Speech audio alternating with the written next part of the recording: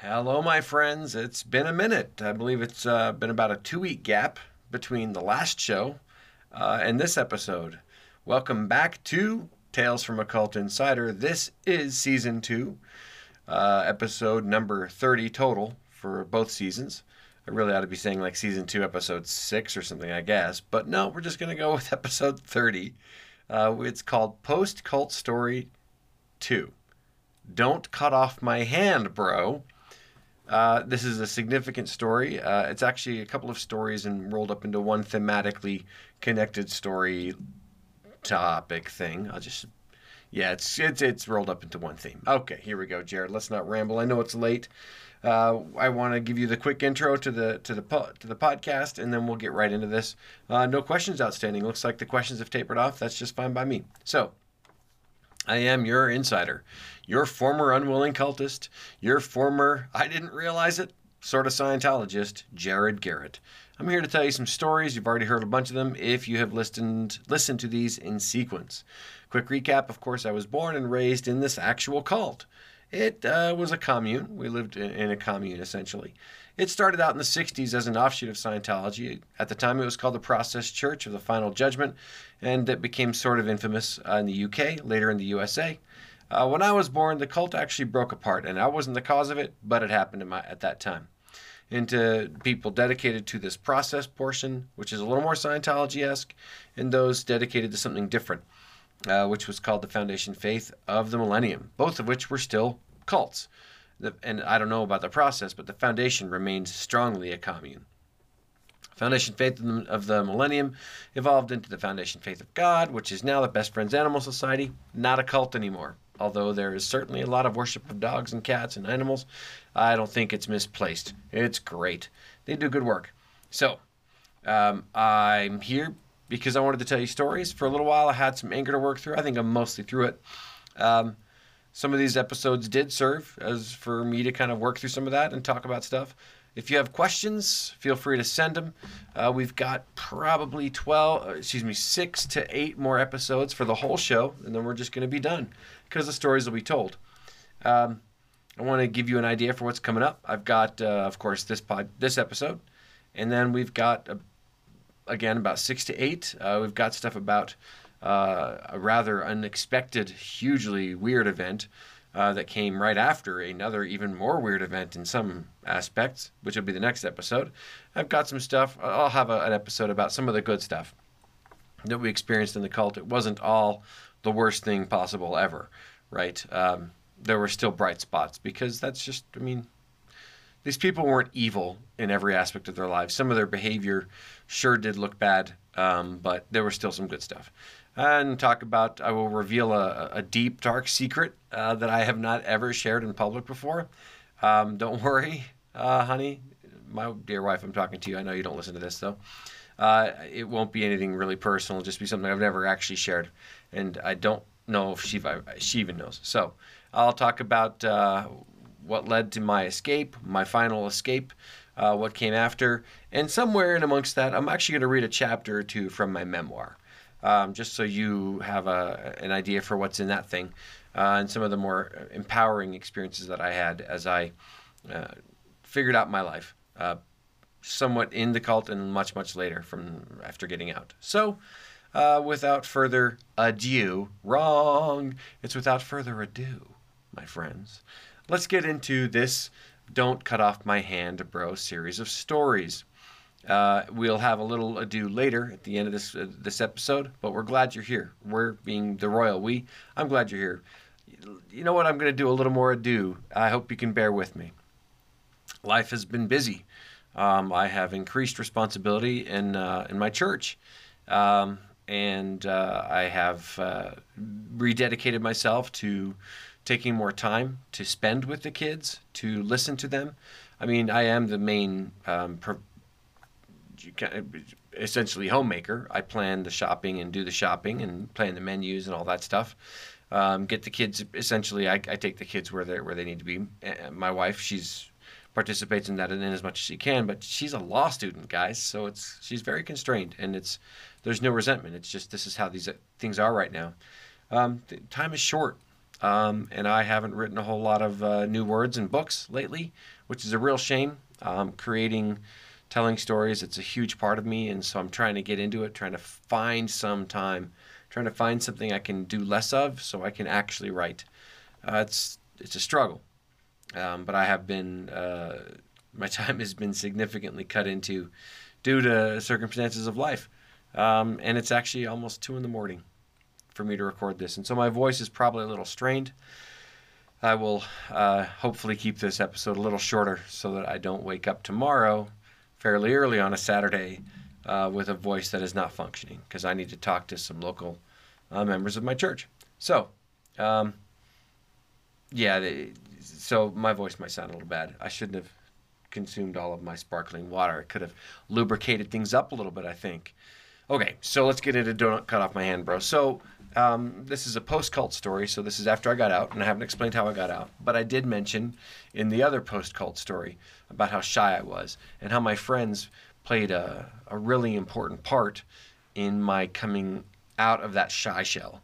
You know, the dancing, the bungalowing, the RPGing, especially D&D, a little Shadowrun later. These friends who seemed like essentially prefabbed for me, which is a very, me-centric worldview. So I don't actually believe that.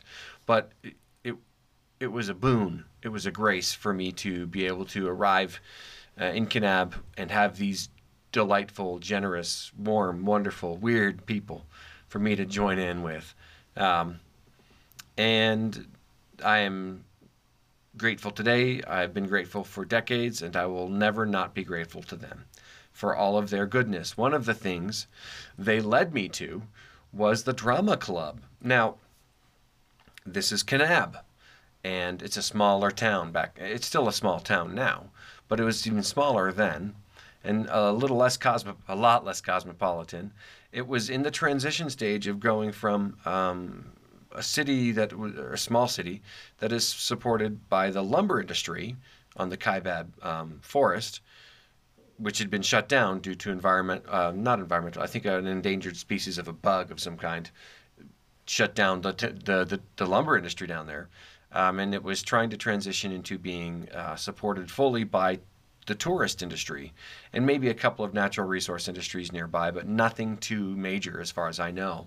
And so it was a town trying to find its feet again. Luckily, Stampin' Up! Came in and helped a lot with the boost of the economy, and then the way Best Friends took off and became a real established, legit organization, it helped as well. But back in my day, we had it was different, but it was not what you think in a small town. When I went to the drama club, there were plenty of boys and there were plenty of girls. It didn't seem like there was any hurt for either boys or girls, which is sometimes unusual, I think, or had been unusual. I think more and more there are boys who get into theater. One of the problems, though, of course, is that maybe not most today, but up until very recently, the majority of roles in theater productions have been for males, right? And as we know, males even played female parts in Shakespeare's time, which is, that was the time. Looking back, we're like, that's stupid and that's misogynistic, whatever. Patriarchy, down with it. Yeah, patriarchy, false and artificially male power systems, they ought to go. I agree. So this drama club seemed fairly evenly split. There were plenty of boys. They were doing lots of really great productions. A lady named Donna Casebolt was the community found drama club teacher. So I don't think she was fully employed by the school district, but I sure hope she got paid for all the time she put in. She was the director of the drama club. She wasn't a teacher at the school. So she would, I think, just show up for club. And when I showed up, they had done a really great, really triumphant production the school year before of Oklahoma and of Dracula. And they'd come off so well, these really ambitious, big productions. And the talent pool in Kanab is wildly, weirdly deep. Young men and young women who would just really dig deep to perform great singing, dancing, acting. Some of the some very good actors came out of there. One of them is my good friend Javin, who is the artistic director, I think, for the Sting and Honey. He's one of the founding members of the Sting and Honey Theater Company in Salt Lake. They put on good shows. He's an excellent writer. I've got one of his poetry chapbooks, and he's an excellent theater director. Anyway, so he was one of the people in these shows, along with many other people who became my friends. And when I arrived, the day I arrived, they were doing just a cold read of A Day in the Life of Ivan Denisovich, a short one-act play for a regional drama competition, and hopefully to win or to place high enough to go to state, which is glorious. And Kanab had done quite well with acting competitions over the years. And so this was a cold read. So Donna Casebolt, she's amazing. She's amazing. I love her and will never not. She was just so generous and kind and good, but also extremely polished and extremely demanding of what we did. She knew her stuff and still does. Thank you, Donna, for everything you did. In any case, so I was the newcomer and I was quite shy. And so I don't know that I got involved in that cold read. But my friend Jared Croft was there. Billy Hayborn was there. He's a professor now at SUU. And Jared Croft, he's some highly intellectual person doing some sort of amazing engineering, I believe. And quite a few others were there doing, in this case, unfortunately, pretty much all male parts, because this is a play about Russian prisoners in, I think a gulag is what you call it, in Siberia. Just terrible, terrible conditions. And that's what Alexander Solzhenitsyn, the writer of A Day in the Life of Ivan Denisovich, wanted to portray, was their life in this gulag out in Siberia, and also how humanity's still there and how struggle is still there. And it's not just our spirits are destroyed and we hate life. It's a beautiful, beautiful play. And, there was this cold read, and we did another one later just to kind of get a little more auditioning going on. And that seemed like that's how Donna decided who should be different parts. So I ended up, the next time I went to Drama Club, I read for a couple of different parts just to see. One of them was Bunovsky, and another was Gopchik. And Gopchik was a younger guy. He was one of the youngest in the Gulag. He was, I think he was supposed to be a teenager, almost a boy. That's how we felt about his character, at least. And I wound up getting the role of Gopchik, which makes plenty of sense because I had a baby face, a significant baby face. And unless my voice is tired like it is now, in general, my speaking voice, it can be fairly high. At least it could be back then. I think now it's worn down into the gravitas of a grown man and stuff.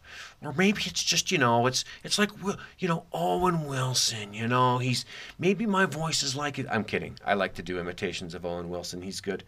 I can't do, I can't do like the guy that everybody's doing.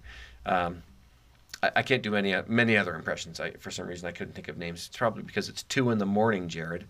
I got the role of Gopchik. And Gopchik was a source of a lot of the conflict in the story. He had an infected arm in the show, and so the doctor wants to cut off Gopchik's hand.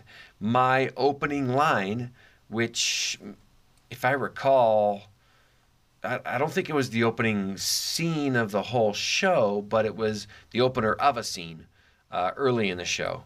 And Gopchik is out relatively early on in the show because there's an escape planned and executed, and it's very poorly done. People die in it, and I believe Gopchik is one of those guys who dies. So but I forget. I may be remembering that wrong. I should do research, but guess what, guys? I don't script these, and I don't do research for them. My opening line was, "You would cut off my hand?" And I was still so self-conscious that I really struggled with connecting with the fear, the surprise, the despair, the worn downness that is in that line. how everything's been taken from you. You've been sent to a gulag. You're in Siberia. It's frigid cold, and now you're going to lose the ability to use your hand. How much more can a person take? I never really connected with it very well, but I did my best, and it was okay, and it was good enough for the show. But everybody else in that show was great. Nathan Roberts was great. Bill Hayborn was great. Nathan Riddle was glorious. Everybody was. It was just a really well done show, and we got really high marks at the regional drama meet, where where we performed it. We performed it for the school as well, and for the public. They got to come for a one-night show, I believe it was, and it went well. And as we went along, I got better with my line of "You would cut off my hand" and the rest of my lines. As I recall, I forgot my line at one point. This was brand new to me. There was no prep time, no get your feet under you for a school year. There was go whole hog. You got 1 year of public high school, Jared. Dive in deep, and go. That was my attitude at this point. I had come out of my shell generally, but there was still plenty more developing to do. But I am grateful for that experience. I got a bit of an acting bug. I mean, I already knew that I could probably act okay, and I had a good handle on voices and accents a little bit. Had a lot more to go. I've got a lot more accents today. But that was a really good entree to acting for me. And it also became the source of a friendship that I value to today. So I was Gopchik, and this man named Bunovsky, or Nathan Riddle, became the character Bunovsky, and he also got an award at the regional for Best Actor, or Best supporting actor, because he's great. And probably Javin was in the show, and he almost certainly got an award for being Best Actor in the show, because that's how he rolls, man. But Nathan and I we hit it off really well. And so sometimes we joke at each other. We're on stage, we're doing rehearsal. He'd go walking by, and he'd walk kind of funny with his feet sticking to the floor, and he'd say, "Gopchik, Gopchik, Gopchik," with every step. And so I would, tease back and act like I was sneezing and say, "Habrinovsky, Habrinovsky." And that was just a silly thing that we teased each other with. And we have to pause for a quick station identification, and then we'll come right back to other experiences with drama and how important they were in my getting my feet under me and finding myself. I hope you enjoyed that delightful and delicious advertisement. Wow, that was terrible. Advertisement? Commercial? Here we are, we're back, we're talking about theater. So my friend Nathan and I would go at each other. It was fun. We got along really well. We started hanging out quite a lot by the end of the school year. We're in quite a few more shows together. Quite a few. I think we were in every other show for the rest of the year together. One was called Klondike Calamity, which was a full-on melodrama. I got the main hero's part, the main mounted Mountee, upright. My name was Roger Upright, a dismounted or something Mountee. I was shamed, or I'd fallen or something, and had been disbarred or whatever it's called. But I was trying to find my way back, and it was all the melodrama that you expect with the mustache. You must pay the rent. I can't pay the rent. And then tied to the railroad tracks. We had a couple of new actors show up for that show. Carlos and Jeremy, really, really good men, and had a great time with it. And I also, at Regional Drama, did my own act. It was just a single scene of, I think they call it a dramatic monologue. At least they did at the time. And it was called Grandpa Waves the Flag. And I played an old man with hair dusted gray and wrinkles made up on my face. And it was just me waxing old man poetic, I guess, about, history and about the town. And a lot of funny bits, a lot of good physical comedy here and there. And I did okay with it, actually. I felt really good about it and did pretty well. I got really high marks at the regional. I didn't place because, honestly, Tara Thomas was there, and Javin Tanner was there, and several other astonishing actors. So there was no way I was going to place, but I had a great time and made some delightful friends. And so that was that theater experience. Now, there's more. So I mentioned already that I helped manage the Best Friends store, the thrift store, for a little while right after getting there. But when school was over, I needed to make more money. And so we heard as school was getting close to ending, I think Donna even passed it on, that there was a theater troupe coming to town, setting up shop for the summer at the Old Barn Playhouse. And they were going to do dinner theater, cowboy dinner theater. And they were making a call for auditions.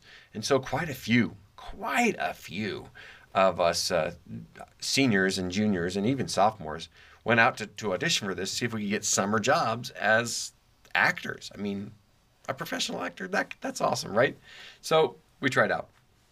Nathan and I'm certain Cresta was there. Quite a few others were there who maybe didn't have giant plans for the summer. Quite a few of the seniors that I was with, though, did have plans for the summer. They were either going off to college or going off on LDS church missions and stuff. For me, I just wanted to make some money, date some girls and stuff. Nathan and I got cast into this. I actually got cast into the hero role again. It was a melodrama, so it was dinner theater, a melodrama done on stage, surrounded by cowboy actors.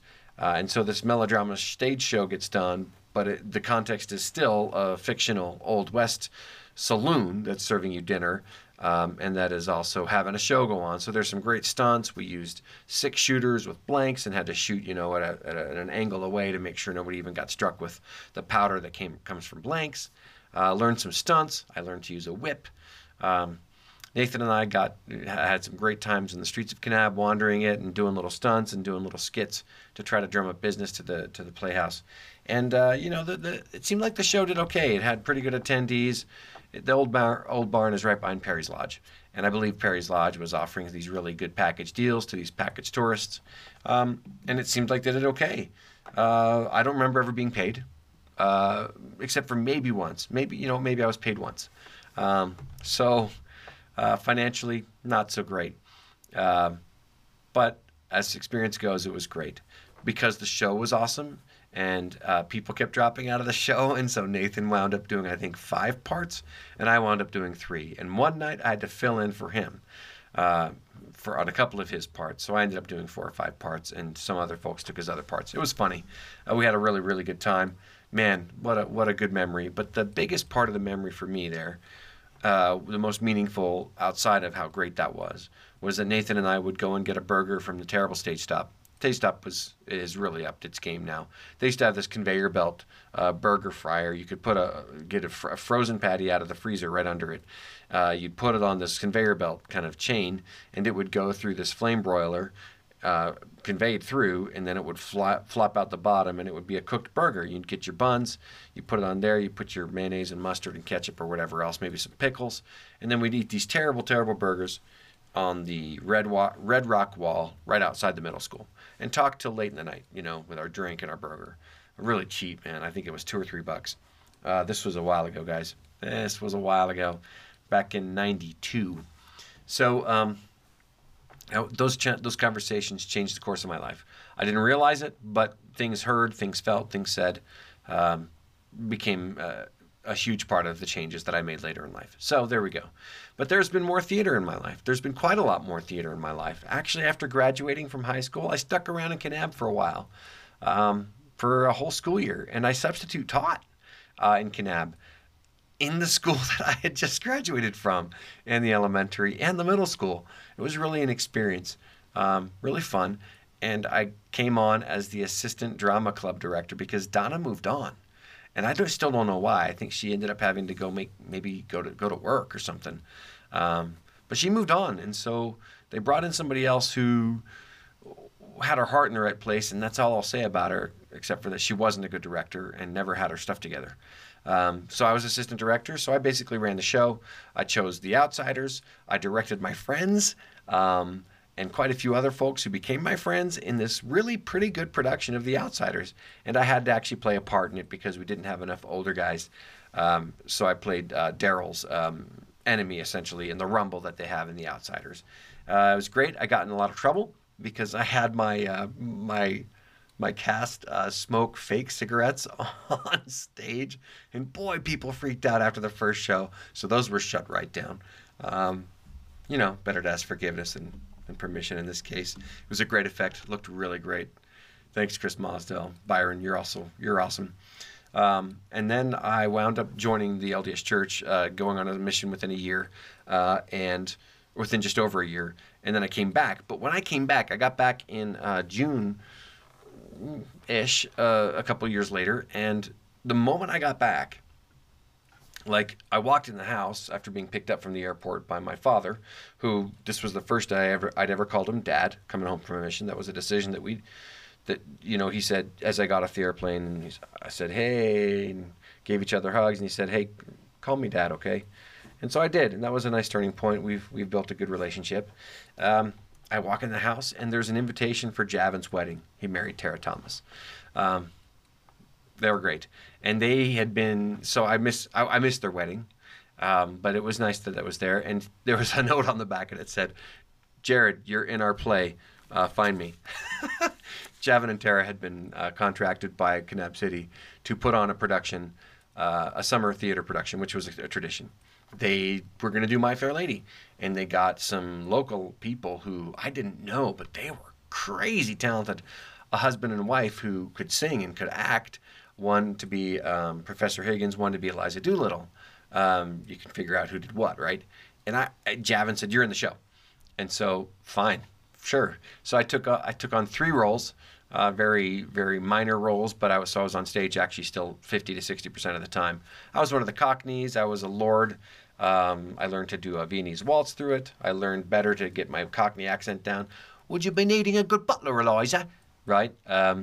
Did a lot of singing, had a woman from the cult who I guess had left, coach me on some of that singing. That was really nice. And that was a really great experience. It was such a good experience because when I came home from my mission, I was really kind of trying to figure out what was going on. I'd had this amazing, fundamentally core-changing experience on the mission in Brazil, working with these beautiful people, having companions who taught me and stretched me and pushed me, and it was really good.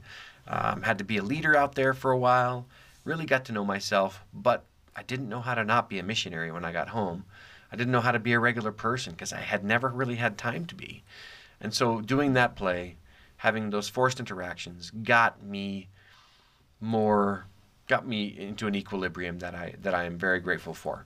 I got to dance with this very tall, willowy, brilliant woman, Vrieken. Jessica Vrieken. I think Jessica Vrieken.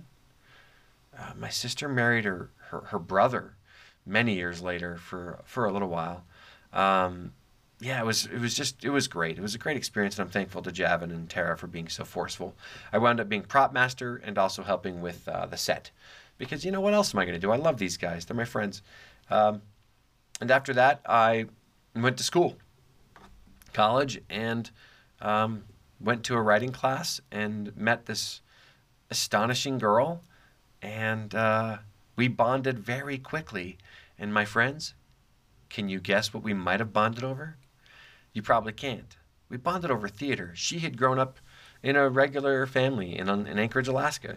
And she had done a ton of theater her whole high school. She loved it. She was a theater and media arts major. But she was also, interested in so many other things. Linguistics, writing, geology, all kinds of sciences. She's very good at math too. But we bonded over theater, our high school theater experiences. My friends, I married her. And we had bonded over theater. And I would not have been able to bond with this delightful woman, Anne Marie, if I hadn't had those theater experiences. And if I hadn't had that art, that performative art, open my soul up to this power, the power of performative art, like theater and then musical theater. And so we had so much to talk about because of how important it had been to my life. And theater got me a family, guys. It worked out, my friends. So good. And I actually got to work with her. She took a directing class, I think maybe more than one. And I wound up, she asked me to be in her, so she had to direct several scenes. And I was in every scene that she directed except for maybe one. I was in a scene from Importance of Being Earnest, one about cities or towns, I forget. Small Town? Is that one? No, that's not right. I can't remember. Her friend directed me in a scene, I think, with Anne Marie, my wife. Um, Theater has always been, since those first experiences, has always been a huge part of us. We wound up doing a theater study abroad in London sometime after we got married, and had an incredible experience. We were there for 49 days with a 3-day weekend in Scotland and a 3-day weekend in Paris. And I just pointed north and I just pointed east because I know where they are and I love them. Edinburgh was a beautiful town. We spent that time in London, but with a 3-day weekend in each of those places, we still saw 50 shows, and we never saw a show on Sunday. We doubled up like crazy. It was extraordinary. Theater has been a huge part of our lives. It still is a huge part of our lives. Our kids are into it.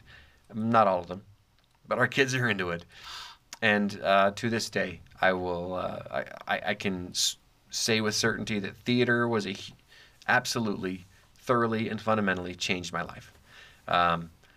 Dance and my friends got me out of the shell initially. Theater helped me find myself through pretending to be somebody else. Helped me find my own voice, more at least, through using other people's voices. And I can't explain the science of that or the healing of that, but it sure was important to me. And so that is why I named this Don't Cut Off My Hand, Bro, since that's my first line ever in any kind of theater of any kind of consequence. I want to mention one quick thing, and I'll probably bring it up a little more on the more of the good stuff. We did skits a lot in the foundation. Jason spent some ungodly sum of money on a camcorder back in, it was like in '89. So it was a big old camcorder.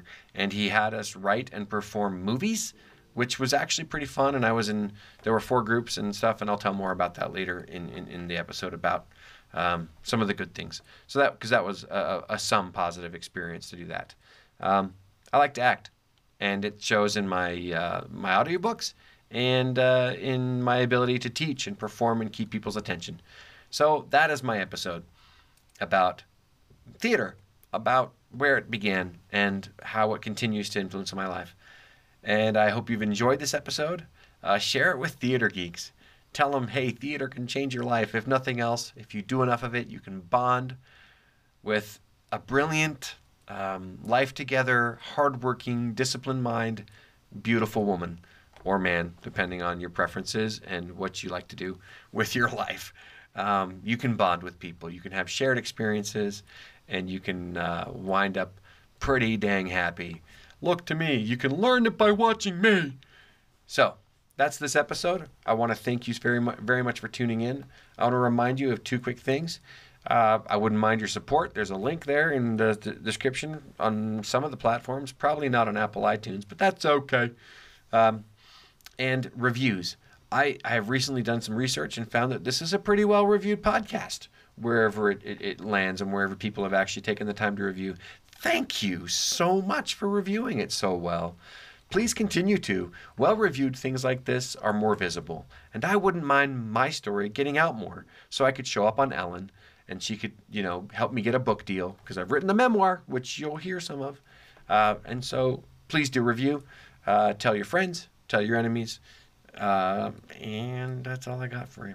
So that's all. Come back in a week or so for episode 31, which is called We Were Robbed. Until then, thanks for being here with me, Insider friends, and stay thirsty.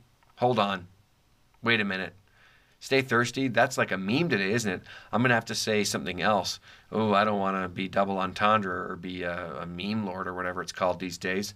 What's my sign-off? My sign-off is actually going to be stay thirsty. I don't give a damn. Pardon my French. I don't give a darn. Stay thirsty, my friends. I'll see you soon.